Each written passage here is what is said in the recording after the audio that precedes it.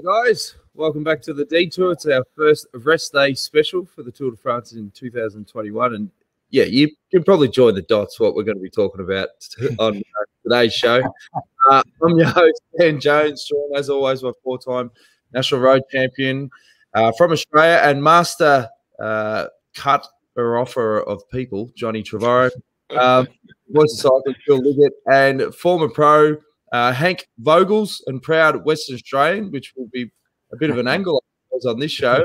That is, of course, Ben O'Connor has absolutely blitzed them on stage 9. It was a super impressive ride. And Hank, you must feel pretty chuffed seeing another Aussie talent light it up on the world stage. Yeah, absolutely incredible ride. I just couldn't believe the power he had on that last climb. He obviously loves those, those power climbs in the final because it wasn't a very steep climb. But to see him, just make that break and put to the sword guys like Pools and Woods and Quintana, who weren't too long ago winning Grand Tours themselves. The new generation has arrived, Dan, and to see him look so fresh. And what I saw his interview after, I saw his interview before. It doesn't look as though he's done 9 days of the Tour de France right now. I can tell you it's going to be an exciting second week for sure. So I was pretty emotional at the finish, I can tell you. I stayed up till 2 a.m. last night. I haven't done that every day this week, but as soon as you got the break, there's no way I was turning the telly off and watching the highlights. Well, I don't understand, obviously, wattage and all this sort of stuff, but he's lighting up social media. Daniel Lloyd said, according to the file he uploaded to Strava, Ben O'Connor had an actual average power of 313 watts for, 4.5 hours on today's stage, with 21 minutes at 406 watts to make the early break. His weight is set on Strava at 67 kilograms. I've decided not to make a comeback. Phil, is that good? Well, I'm only 78 kilograms, and my average wattage for the day is about 78 to 100. So it's not good for me, I'll tell you that. I have no idea if it's good. Only Henk Vogels understands all this technicality. But the proof of the pudding was the way he rode and how confident he was riding. And once he got rid of 2 great kilometers, he cracked them, got away on his own. And that was like a lap of honor when he climbed up to team. It's just the crowd shouting an Aussie all the way to the top. And at the finish, well, as you know, I nicknamed this the Tour de Tears in the opening week when everybody wins stages and starts crying. And no exception yesterday. But what a happy moment. 14th stage win for Australia. But in the competition of the current race, John, you're only 2-1 at the moment, the Brits against at least we got one. We're on the board, which is great. But look, well, I'm on a way to get it. Yeah. Hang on, John. I've got to introduce another proud Western Australian. We're really going to go all out, and that is, of course, Matty Poyner joins the Detour back again. Matty, Hank said he was emotional. How emotional were you after the finish on last night's stage? I don't think it could have got any better, could it? Maybe if you took yellow, it might have been good, but that wasn't going to happen. But it was absolutely fantastic, and I think a lot of West Australians didn't get much sleep last night, which was fantastic. No. It's not so bad for you. What time is it in Perth when it finishes? Yeah, we get our beauty sleep about 2 hours before you guys, so we're okay. We're good. Exactly. It's an amazing story because it was only the Giro last year where his career, you could say, was at a bit of a crossroad because it wasn't sure if the team was going to fold. He was sort of scrambling for a contract, and to see what he's doing now, and he's obviously been re-signed for another 3 years with AG2R Citroën. Unbelievable. Yeah, well, look, as it turns out, he would have had a contract with Quebecer this year. But at the time of the Giro, the Dimension Data or Nippo, whatever they were called at the time, looked like folding. Doug Ryder hadn't been able to secure a sponsor. So he said to the guys, look, I'm hoping to, but if you can get yourself something else. So they were all running around everywhere. And it wasn't looking good for Ben because, it was a tight market. There were a lot of riders going for very few spots. But he did those 2 great rides, stages 16 and 17, second in stage 16, and then comes out the next day and wins the stage. I mean, that got everyone taking notice. AG2R, who, have had a few Aussies in their different formats over the years. I think, Henk, you rode with them in one of their former guises. that right? No, I never rode for AG2R. That was Gero who started his career, I believe, in AG2R. Yeah. I went with Roger Leger and Gann, with Chris Borman, Eros Poli, Jens Voigt, Stuart O'Grady. That was 1997. But, you know, Aussies have got a pretty good affinity with French teams, you know, like Renshaw, McGee, Cook, Gerrans, myself, Miles Scotson's there now. There's been a bit of history with Aussies going over to French teams. They do like having Aussies in their team, the Frenchies, and they've got an absolute gem with him now. Because we were just saying, Johnny, before, stage 16 and 17 of Grand Tour, his first Grand Tour last year, stage 9 yesterday, he's got a rest day tomorrow. How good's he going to be in the second week? And I know there's not many mountain stages in the next couple of stages coming up, but I mean, if he only lost his time from crashing in the first week, I mean, he would be even higher up. And obviously, they wouldn't let him go yesterday, but wow, we're up for it. Right. Well, he had 10 stitches in his forearm on that crash on day one, so he was knocked around. But what I was really impressed, and you say there's no mountains, I'll tell you what, might have a flat day tomorrow. Next day, they're climbing Mont Ventoux twice on stage 11, mate, so they're back very quickly. But what I was so impressed with, okay, he didn't do a very good descent, and Quintana and Higuita, however you say his name, they got away from him. The way he just rode straight back up to them, and not only that, you got two world-class climbers, one who's won the Giro and the Vuelta and 3 times on the podium in Tour de France, just go straight by them, let them sit onto the back, and just ride away from them. It was just absolutely, you know, it just showed so much maturity and strength of character. Well, we had an interview with him pre-start, and he seemed so relaxed. And I did a bit of a YouTube dig and found a clip that his team did prior to the tour starting. And just the last bit where he was talking about the tour, I think this really sort of summarises why he's such a good bloke as well. I mean, I'm not doing this for popularity either. I couldn't care less. It's a personal ambition, and also an ambition for not just me, for my parents and my fiance. It's you work towards the best. And the fact that you can say, oh, look, I actually made it to the Tour de France is still huge. I mean, I think in a couple of years' time, or maybe let's say 15 years' time, when you have a kid, it'll be a joy to be able to say, oh, look, that's what I did. That was my job, which is, as a kid, if my dad did that, I'd be shocked and super proud. Well, Matty, he's got some pretty big bragging rights for his future children after that stage. What sort of background can you give us on Ben and his journey? Well, Ben was a fast track. Like he came into the sport around 2013-14. He rode as part of an NRS team here called Saddlist, which at the time was headed up by Wayne Evans, who's looked after 1 or 2 WA contracts over the years. But the big noise we heard about Ben when he was coming through was there was this guy who was just doing these numbers. He just had this power output. He was a triathlete, sort of middle distance runner was what we were told about him. And then he was encouraged to possibly spend a bit more time just riding the bike. And so he really fast tracked into A grade, off the front of A grade, into the NRS, into a continental team that went and rode things like the Tour of King High Lake. And the next minute, the young man signed for Quebecer, or Dimension Data, as we know it. And he just went from there. He just went better and better. And he comes from a crop of kids that we've got. I say kids, they're in their 20s. Michael Storer, Robert Power, Jai Hindley, Ben O'Connor on the road for Western Australia, or for Australia, let's be honest. And then, you know, Sam Welsford as well on the track, who's going to go to the road. It's just this nucleus of kids that are coming forward who are just on another level. You know, Henk, why you work with a lot of the up and coming talent in Queensland now? What is it about this next crop? Like, what's happened? I don't know. I think they're pretty hungry. Because they're hungry mob of young kids. I mean, I've got 3 West Australians in my team right now.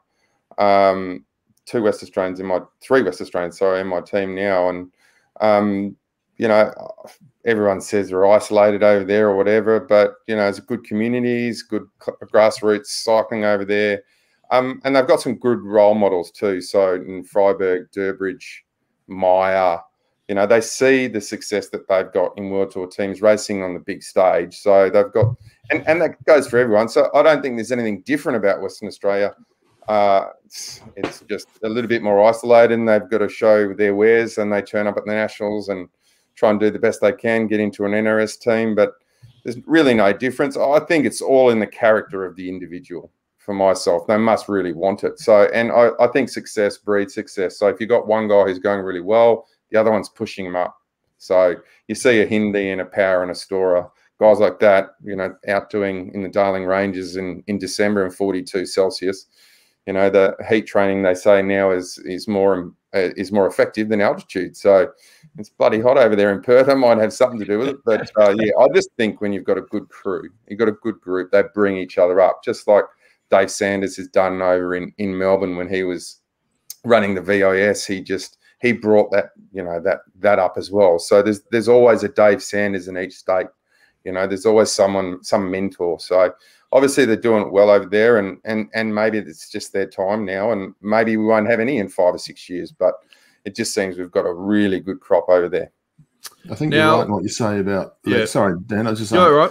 What Henk's right about legacy there. Like when I was a youngster growing up, we watched Phil Anderson, Alan Piper, Stephen Hodge, and Michael Wilson, of course. But you couldn't really understand how great they were because there was nothing else. And then, thanks to Mike Turtle, we had the Tour Down Under, and suddenly you could reach out and touch these pros. So this new batch has been able to see World Tour racing up close and personal, which is something that we didn't really see in Australia. So when Henk and Stewie and Robbie and all these guys were racing the Tour Down Under, it seems feasible to be able to get there for all these guys like Harry Sweeney and Lucas Hamilton and all these other guys, Jack Haig, who unfortunately crashed out, but all these guys coming forward. I think the biggest change is the legacy guys like Henk have left from their careers is, you know, it's making young guys coming through the Australian scene think that they can get there. There's a pathway there to get there. And, you know, you mentioned Dave Sanders and a number of other coaches around Australia who are helping that. Now, Phil, we're going to scroll through a few viewer questions, but did you read the WhatsApp message on the group today? We've got a winner for the $500 Let's Go Motorhome voucher. Oh, that's all right. I'll announce it. It was Samantha Ince. Congratulations, you're the winner of the $500 Let's Go Motorhome voucher, and we're going to give one away for week 2 and week 3. So we'll scroll through some of the comments. Obviously, Byron says, "Evening, gentlemen. Go, Ben." Jason Cruz from the Maldives says, "Just had to comment before Wendy Superfan. UK 2, Aussies 1. What a brilliant performance." Kirsty Baxter says, "Big Hank. What a legend. Great seeing you on the show." And then Jamie Anderson, this is a great comment. "Loving the show, guys, but please give Iffy some guidance on pronouncing Flemish names. It's not Wout van Aert, but Wout van Aert, pronounced Wout van Aert." So there you go, John. Bit of feedback for you. And Samantha, who's the winner, she says, "The car footage from AG2R is so brilliant." Now, get on Cycling Central. They've posted the in-car vision of the finale there. It's fantastic. Like, obviously, the French teams get pretty passionate. And we've got another one. Stuart McIntosh says, "Such a mature performance from a first-time participant in the tour. Hasn't been many better single-day performance for a debut rider as the one Ben did last night, surely." Now, John, you got asked from Sandy Woolley. We just did a little throwaway video for Telstra Connected Cycling, and he said to you, "Hey, come on, can Ben win this tour?" And I said to him, "You know, you're the most positive guy, particularly with Aussie cyclists." And what was your answer? And what's your explanation? No. Well, he can't win the tour unless something happens to Pogacar. I'll get the name right. You know, no one's. He's on and Ben Kamat said the same thing. A wonderful story he was talking about today. Pogacar, and he said he's on a different level to all of us, and that's the way it's going at the moment. I can't see him cracking. He's a freak, and even though he hasn't got a strong team, I can't see any way unless he crashes or something really, really strange happens. I can't see anyone beating him, but I can see Ben O'Connor getting on the podium in Paris. Yeah, Dan, I just got to ask Henk what the team might have said to Ben last night when the celebrations finally died down, because they're looking at a rider now in second place in Tour de France. And it's a 165 rider race now, second place. Forget Tadej. He's walking this race and he could be winning by 8 or 9 minutes by the time we get to the end of it. Everybody's wiped out. I mean, the same question that you approach on, can Ben win the Tour? You could have asked of Roger Carapaz, Geraint Thomas, name any of them. And the answer would be no. Because Tadej, unless he falls, is going to win the Tour de France. But the race for second place, is Ben going to start thinking now? Is his team going to start saying, look, what you did on the road to Teen, why can't we do it elsewhere? I don't know how he times hard, but I guess not too strongly. But I don't know. What do you think, Ben? Dan? Not Dan, sorry, Henk. Yeah, ask an expert, mate. Well, Yeah. I mean, I think he lost, Phil. I think he lost a couple of minutes to Pogacar. Pogacar in the time trial, and whether he actually believes he could have won the Tour. I think after today, I think he now thinks he's can go for GC. Wow. So I mean, I think the French would be really smart to just say, listen, you need to cool your jets. No more long breakaways. They're not going to let him go anyway. So he's just going to try and really conservative. Do a good time trial, try and stay with him on the big mountains, because I mean, he's not a pure climber. I mean, yesterday's, and I don't want to put a damper on his stage because it was sensational and made me teary, but that was suited to him yesterday up to Ting. It was not a steep climb, so we've got some brutal stuff coming up. So he's just got to ride a smart race, and they'll guide him through it and just take care of him for the rest of the tour, just to make sure he limits his losses, because he's not the kind of guy, I don't think he's going to be going with accelerations. He's someone that's going to just be sitting and ride a really nice tempo. So even if he's down, 30, 40 seconds at the top of a climb, he looks as though he can ride back on. Yes, I mean, we didn't see him go too fast downhill because he didn't want to take any risks in the wet, didn't want to be stupid. So the other guys were just like balls to the wall, try and go down, get away, put 2 minutes in the descent. But they will take care of him now. So he'll have massive belief now, massive. Yeah. Matty, is that going to be one of the biggest battles? Like, it's his first Tour de France, trying to keep a lid on it and ride, within yourself so that you don't potentially blow up in that last week? I think he's such a level-headed kid, and I think the best thing that's happened for him is, like, he seemed to get stronger over that last 5 kilometres yesterday afternoon when we watched our last night when we watched on stage, and going to the rest day today, he can recuperate. As you guys, I think, have already said in his Giro last year, he won his stage in the last week. So we know he can go that 3 weeks, I think, as Henk has already alluded to. And why would you even question what Henk says in this situation? But he's just got to follow that UAE train up the hills now. It's up to Carapaz and those guys to start attacking. And if Pogacar launches towards the end of each stage, the way he tends to be doing, sort of dancing with them at the moment, you'd like to think that O'Connor just lets Carapaz chase first and wait for him to blow up and see if he can come over the top. But as Henk said, the kid's got such a big motor. If it starts jumping around, he might be in a bit of trouble. But if it's just going to be that steady grind, punching it out up the climb, I think Ben's got that for days. I really think he does. He's in a good spot to defend that second place. Yeah, I agree completely with that. It sounds simple, but hey, he doesn't have to do. He just has to follow Pogacar. Pogacar. Because it's a tick. I got one right. Because it's up to the others. He's got a couple of minutes on them now. He doesn't have to do anything. He's in second place with a good gap. So he just got to actually, as you say, be smart. And the other ones are going to have to be the ones who have to force themselves to try and get that gap. So, on the time trial, he actually didn't do too bad at time trials. Remember, he was still a bit damaged, with the stitches in the arm and everything. He wasn't. I think if he didn't beat Carapaz, he was right near the time of Carapaz. Yeah. So forget about that Slovenian guy. I mean, no one's going to get near him at the time trial. But he's not going to lose so much on the other podium contenders when it comes to that time trial. I was talking to Matty Keenan today, and he said he had a group of mates that don't know much about cycling pre-tour to say, hey, who's a good bet, for the top 3? And he said Ben O'Connor. And then after the time trial, he blew out even more. And they were going, "Oh, what are you doing? You know, you're giving us a dud." He said, "No, go again. Like, load up." And now Kirsty, who pretty much getting a role at TAB, she's said he's paying $1.72 for the top 3. So the punters are diving in for Ben O'Connor. And I saw another article, which was funny, about his parents being over there in France. And they said to him this morning, did you read that one, Matty? Yeah, I spoke to Ben's or texted Ben's dad this morning. He did a quote for one of our articles, but no, you go, mate. Sorry. No, mate, you'll tell this better. Well, no, they're just very humbled with the message I got from him was they're just over the moon and humbled by the support that Australia has shown Ben and his fiancée Sarah. So you know they're just besides themselves with joy. They're staying in Grenoble at the moment. They're not actually where Ben is, but yeah, that's all I've spoken to John about. Well, I saw that he basically told him at the start of the day, "Look, go out sightseeing. You know, you're right, just take the day off. Don't worry about it." And then his brother was frantically texting his olds going, "He's in the break. You got to watch the TV." And they just saw the finish. They would have been outside skiing, so we're keeping a lid on it.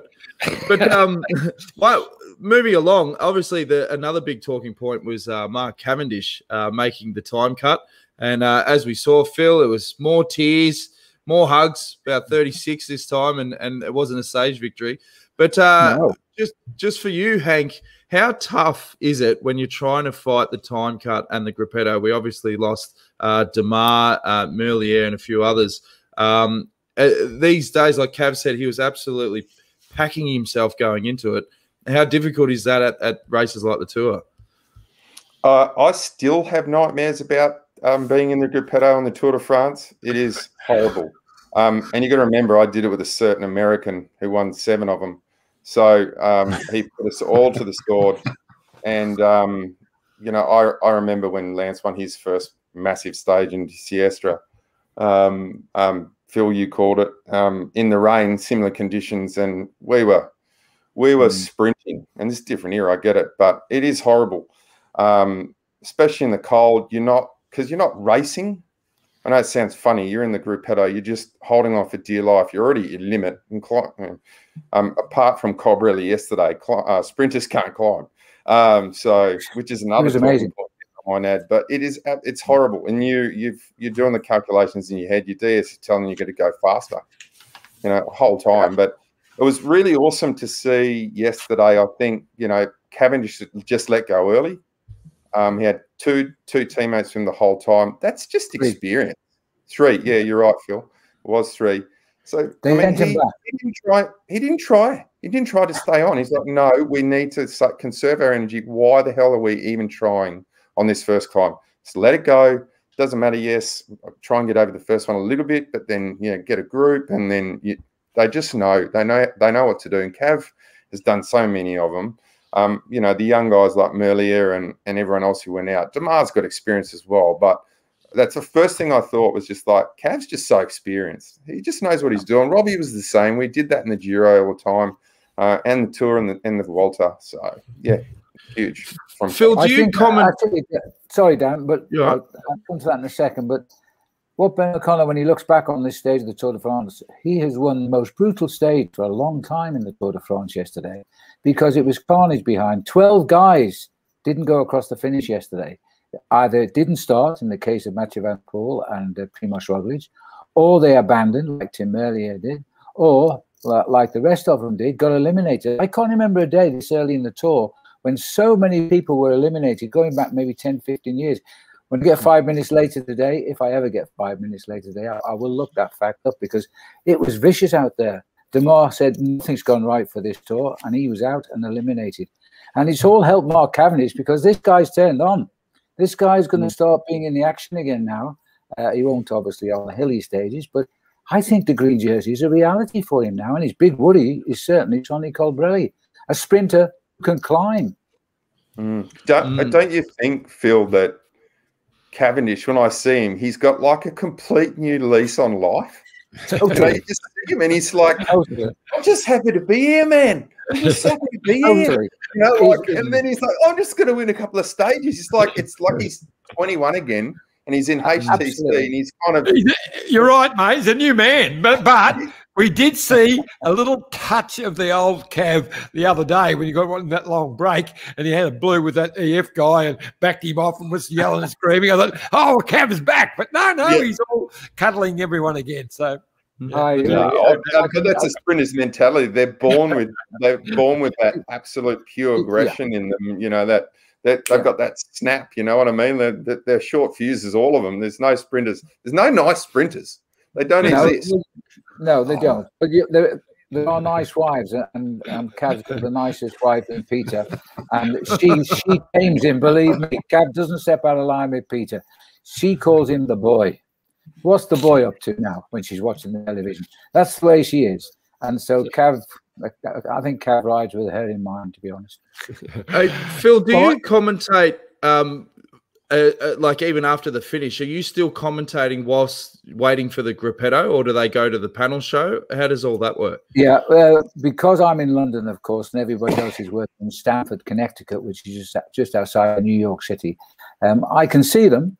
And there's no time delay when I talk to them, but obviously they can't put me in vision. So I call the race until we cross the line and until the overall classification comes on screen. Now, the gruppettos have been 25, 30 minutes behind, so I'm still not talking about that.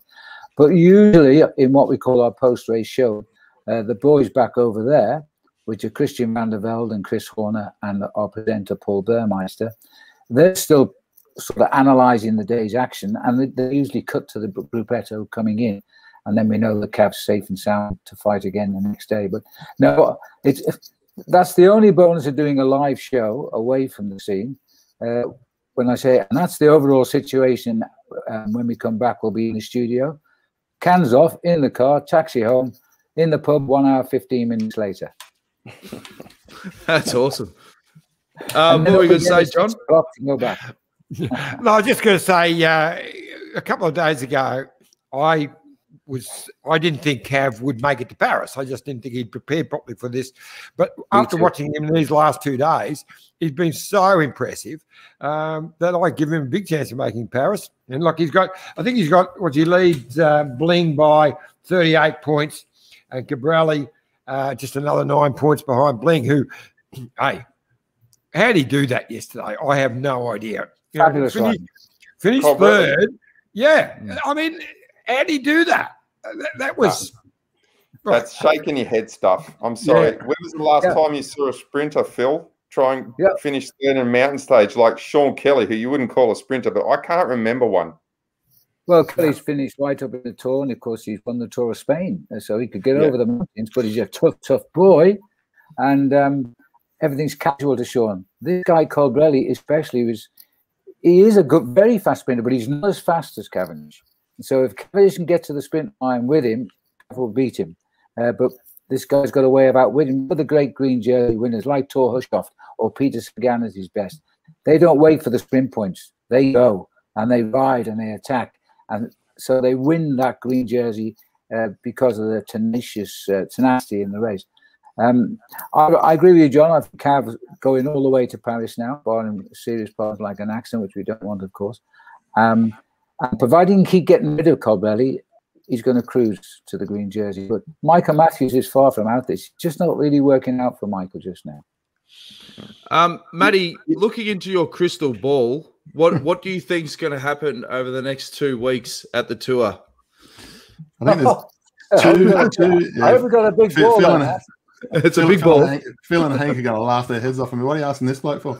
There's two little perfect storms going on in this tour. And the first one is the green jersey. And I agree with everything that's being said about Colbrelli. That was impressive yesterday. But there's something up Cav's sleeve, and that is the fact that Caleb's not there anymore. Milius has pulled out. Van Aert's not going like he was last year. Van der Poel's gone home. So 4 of the fastest boys going around aren't going to get in between. They're not going to get mixed up. So when it gets to the real fast stuff again, I think Quickstep will be back on the front leading Cav out. So he'll try and get that advantage in the points again. So I think, that's going to be a great contest all the way down to the line. As Phil says, Colbrelli's not as fast as Cavendish. Cavendish is a real shot here. And, just paint the scenario. He has 34 all of a sudden, and we're going into the Champs-Elysees, and it could be 35. There's something really romantic about that. And the other one is for O'Connor. Roglic's gone.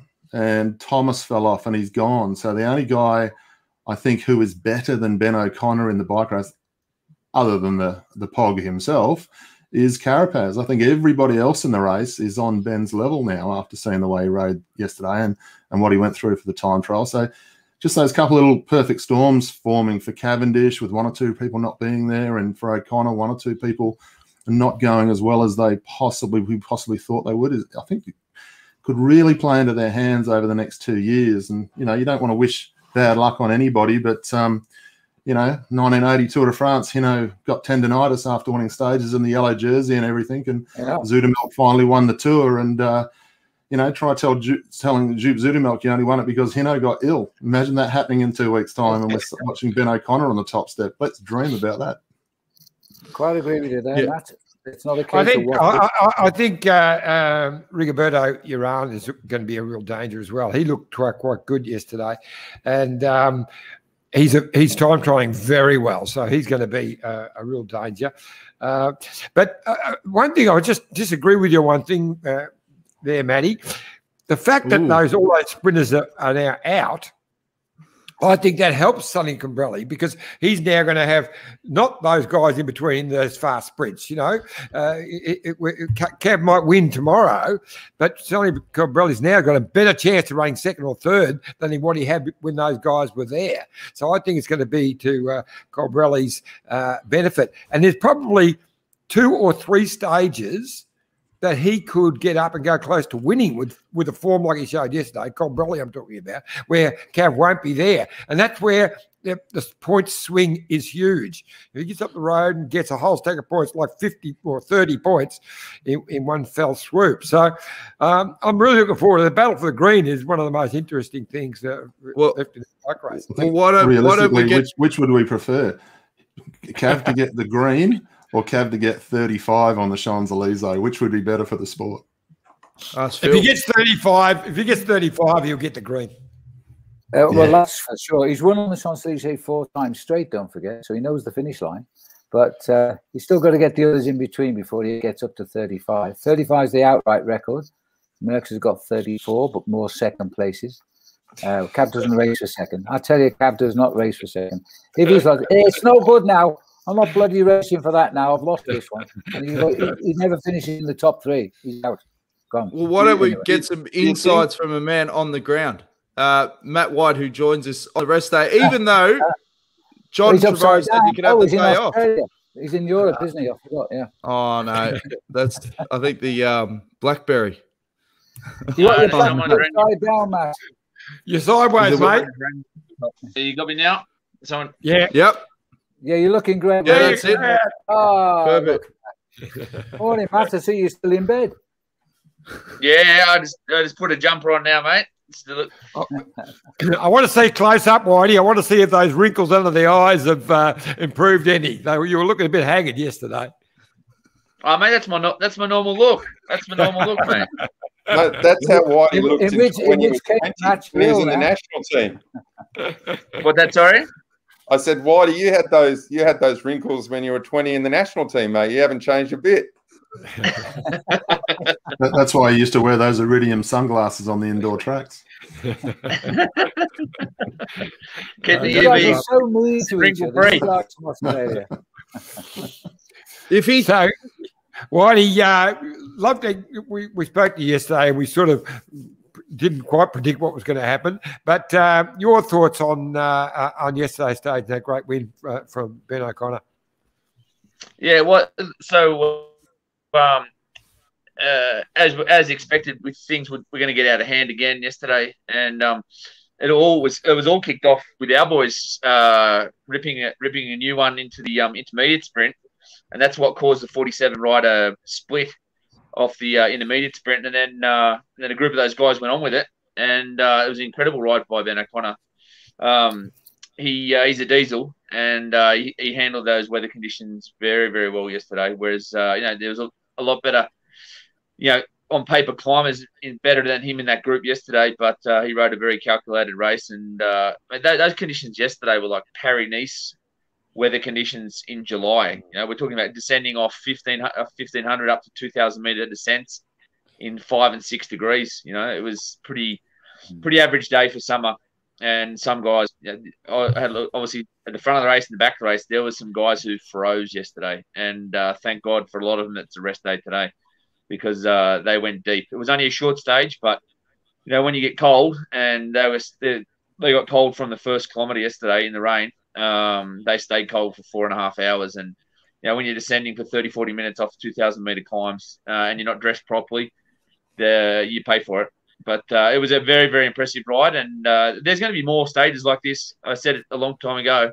When you've got a guy who now we've got obviously the strongest guy in the race is clear. There's so many guys off general classification. It's just going to make for a very, very aggressive racing for the entirety of the race. Cycling's come a long way, Whitey, because I remember talking to George Bennett about this at the Giro, and I said, hang on, mate, don't you get those hot tea bins at the top of the climb? And he said, Josie, that's like pissing on a bushfire, mate. That doesn't really do anything. I mean, is it really all about how do you prepare best for those conditions? Is there much you can do other than the clothing and training?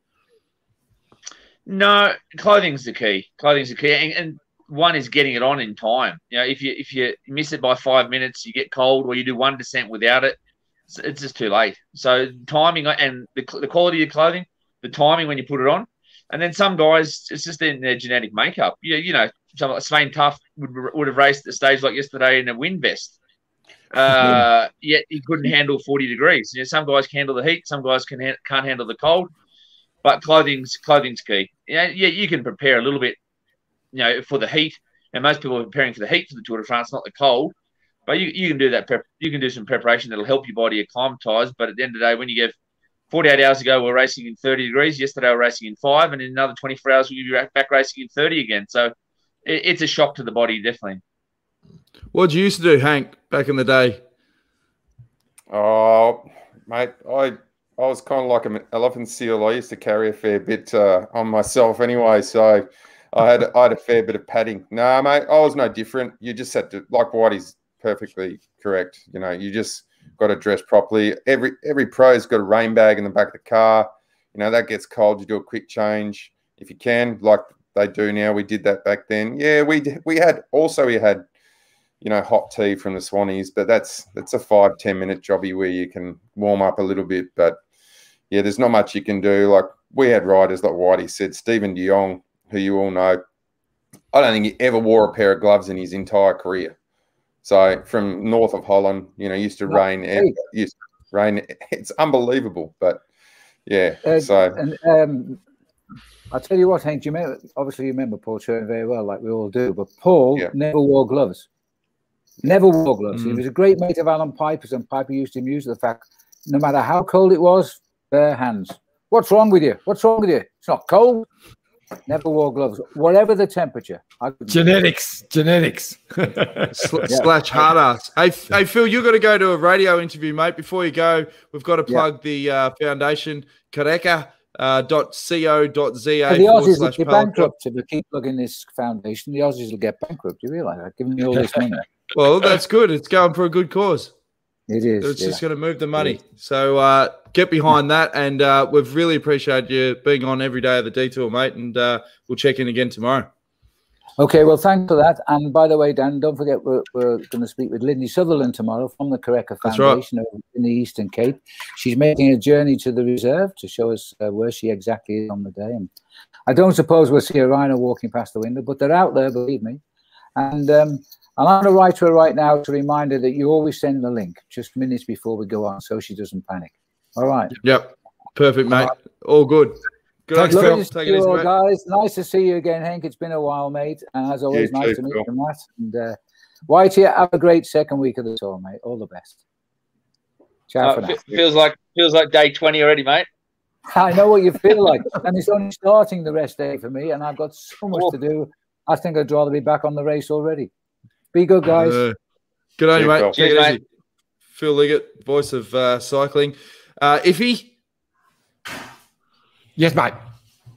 I always throw to you when I go iffy. It's like you can ask a question now. It's so you don't cut people off. I was getting berated by my wife from the left hand side, so I was sorry. I was slightly preoccupied. I'd love to chuck a question to Matt. White. Mate, what did you think of Colbrelli yesterday? That was the question I was just going to ask, so good on you. Oh, yeah, sure it was. Yeah, mate. So obviously he's been following us.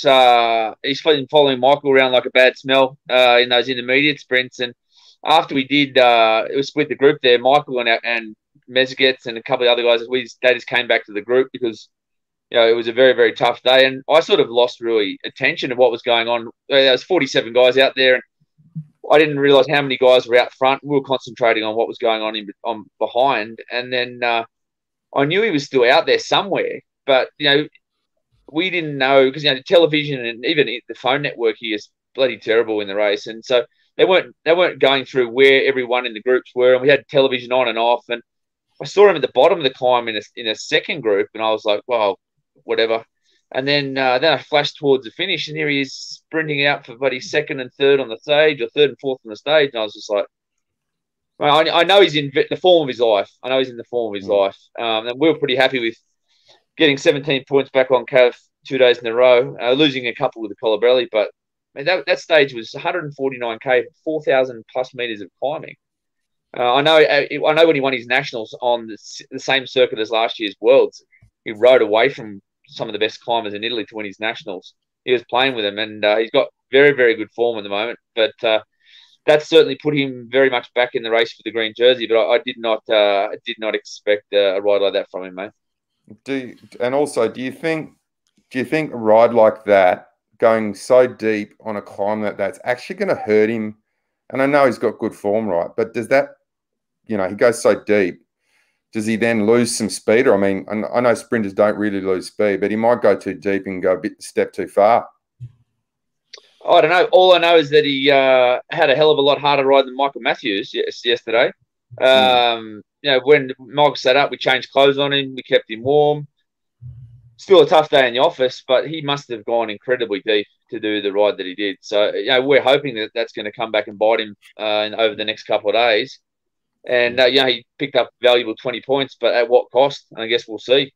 But it is certainly making the green jersey race a pretty exciting one between Cav, Michael, and Colbrelli.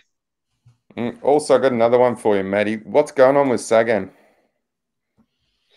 I think he's probably done a little bit too much. For me, I think he's done too much racing. I think he had COVID in the spring.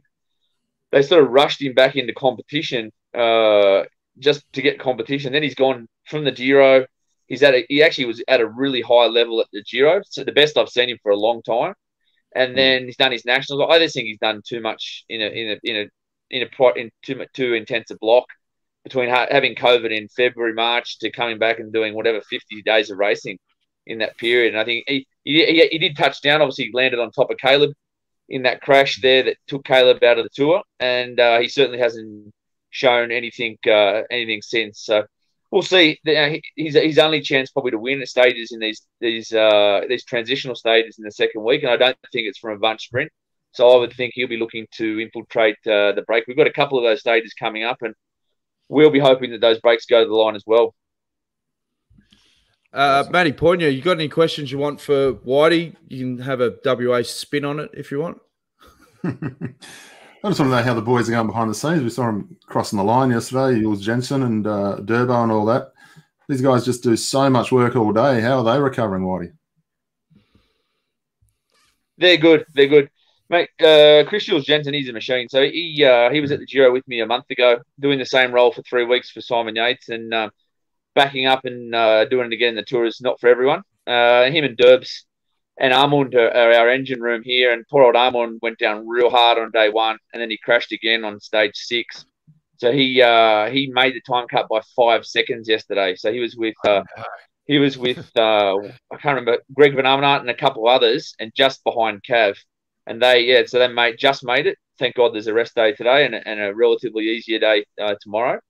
But those guys, they are the unsung heroes in any team because they're doing all the grunt work, positioning their leaders, positioning their sprinters, and then having to back up and do it day in, day out, and then survive as well. Not only survive, but Chris was the one who actually split that group up yesterday in the intermediate sprint. So very valuable guys, and their workload is appreciated. That's for sure. Does it help with Chris? Like, he loves the camera, and when he does do that job, he's on the front, so it means he's on the camera. It's almost like a greyhound chasing a bunny. Mate, Chris loves racing. He's a real positive guy to have in a Grand Tour. You know, when things are going well, when things are not, when we're winning, when we're not winning, he's the same guy. He's a positive guy. He loves pinning a number on, and that's infectious, because at the end of the day, you know, these conditions these guys have been racing in the Giro and here, it hasn't been the nicest of springs or summers, racing wise, condition wise. But he's the same guy up and about every day, and having guys like that in the team does have a knock-on effect. Well, yeah, you raise a good point. Like, and I got to see it back in the day. How important is it having those guys for what they do off the bike? Like, when it does get tough, and you know, the ability to have a laugh or just take the edge off, particularly in the bus. Yeah, well, they're the people that drive the culture in a team, aren't they? You know, they're the guys that. But you know, at the end of the day, culture is something that we're here to help those guys, the staff, and the back, and to support them. But the real culture is in the rider group, and all the guys, key guys who have an influence on the younger ones. They're the people who drive the culture, and we're very lucky. We've always had a good group of guys in this team to keep the culture. We've changed as well, but it's always been a real positive working environment, and people know that from the outside, and the people inside as well.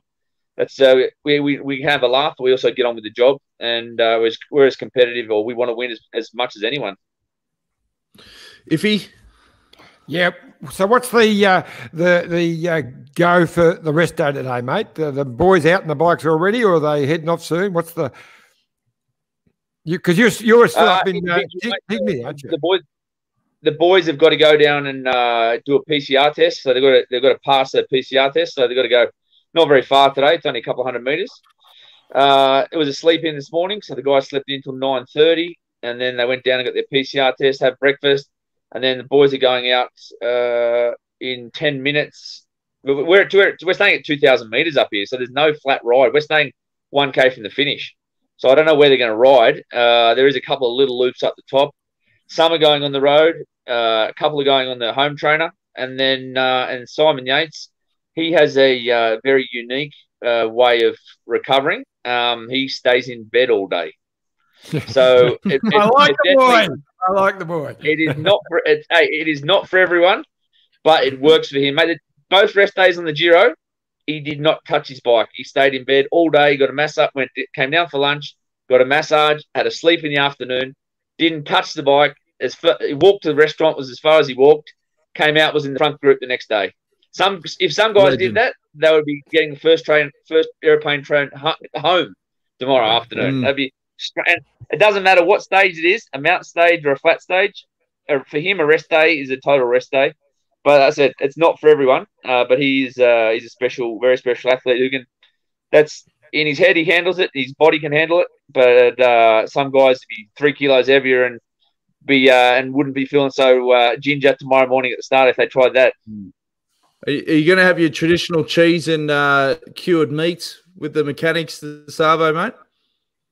Yeah, we'll have something. We'll have something there, mate. I've had enough cheese this last 10 days to last me for the rest of the year, I reckon. I'll be glad to get back home, and actually, I feel like I've been at a hotel for the last 4 months. I'll be glad to get home and have some normal food. And I hope that the food's been good for us. But we'll have a bit of a catch up with the staff. It's a pretty relaxed day for the staff as well. And we're here 2 nights, so we don't have to change tomorrow night either. So it's been good. It's been good. But we're high. I think there's a couple of staff can go get out and hire some mountain bikes and go for a bit of a ride. And they've got a bit of free time as well, the staff. So we sort of keep everyone does their own thing, and then we'll catch up an hour before dinner and have a bit of a chin wag. Just got a quick one on that. Why do you see guys are staying at 2,000 meters? Yeah, we're at 2,000 meters. Yeah. Yeah. I mean, you get put where you put, but some guys don't recover at altitude as well as others. Have you found that, or it doesn't really matter yet? Well, there. The whole race is up here because I think the town of Tiniers is paying money to keep everyone up here. So every single team, we're staying here with Ineos and someone else, Trek. Yeah. but the whole peloton is within 2K of each other. So we're all up here, which is unusual. I know most people don't like staying this high. Most of our guys have residence in Andorra, so most of those guys have already been at an altitude camp before they came in here anyway. But a lot of guys, I agree. A lot of guys would prefer to be sleeping at 1,000 meters or sea level than up at 2,000 for a couple of nights. But we've got no say in the matter. Yeah, that's why I asked the question. I was like, man, I know you're a good DS and you've been doing this a fair while, so please don't think I was saying that as a criticism. So I'd love to stay down 1,000 meters. I slept like a log. I slept like a log last night anyway, which I usually sleep pretty average up high, especially when you're the first couple of nights. But I slept all right last night. But I saw the boys at the breakfast this morning, and they all slept okay, which is good. We've got 2 more questions just from the punters, and we'll start to wrap things up. Samantha says, how's Lucas going? Yeah, he's going all right. I wouldn't be surprised. Yesterday, he did a really good job at the start there to keep that pace high over the Cat 2, so we could nail some points in the green jersey competition. Then he got in the front split there with the Colombians, but I think he underdressed a little bit on that first ascent, and he paid for it after that. But he'll have a couple of easy days on the flat now, but I wouldn't be surprised to see Lucas up the road when we hit the next mountain range. And last one is from Buster Thomas. He says, Esteban doesn't always do well after a rest day, but how do you feel he's going at the moment? He's going okay. Mate. Look, it's not it's a pretty cruisy day. I haven't looked at the wind, but it's a pretty cruisy day after the rest day, so it shouldn't be a problem for any of those guys who have a rough one after the rest day. But there was a few extra bags under people's eyes this morning at breakfast, but I think that's going to be across the board. I don't think too many people enjoy racing in those cold conditions, especially when we're racing in 30 degrees 24 hours before. Good stuff, mate. All right, well, we might have to wrap up the panel. We've really appreciated you all being on today. It's been a monster rest day episode, and we're going to throw to like a sponsors couple of videos, and then we'll wrap up the Women's Giro Donna. So thanks for joining us, guys. Really appreciate it, and we'll check in with you again, Whitey, tomorrow and preview stage. What are we up to now? 11? 10. Stage 10. 10 tomorrow. Yep. Yeah. All right. It's already been like, yeah. Good luck to the boys, Whitey. It's been a long day already, Jonesy. That's it. So, Western Australia. Good on you, boys. Thanks for having us on. Thanks, boys. No worries. See you later. All right. See you, boys. Too easy. Oh, I've just dropped Iffy. There we go. Got that in there. There's too many buttons to press, Johnny. Yeah, fantastic panel. Some great insights there. We're running a bit over schedule, but we'll throw now to our great mates at Let's Go Motorhomes and Bike Exchange. The Let's Go Motorhomes app has everything at the tip of your finger. From car parks to campgrounds, tips and tricks. The app makes your road trip smoother. This is the way to go. Download the Let's Go Motorhomes app today. Look at this bike. You think it's just a bike, right? But it's not. It's a bike 374 people are looking at. This guy, this girl, them, all looking at it. People from here, there, and wherever this is.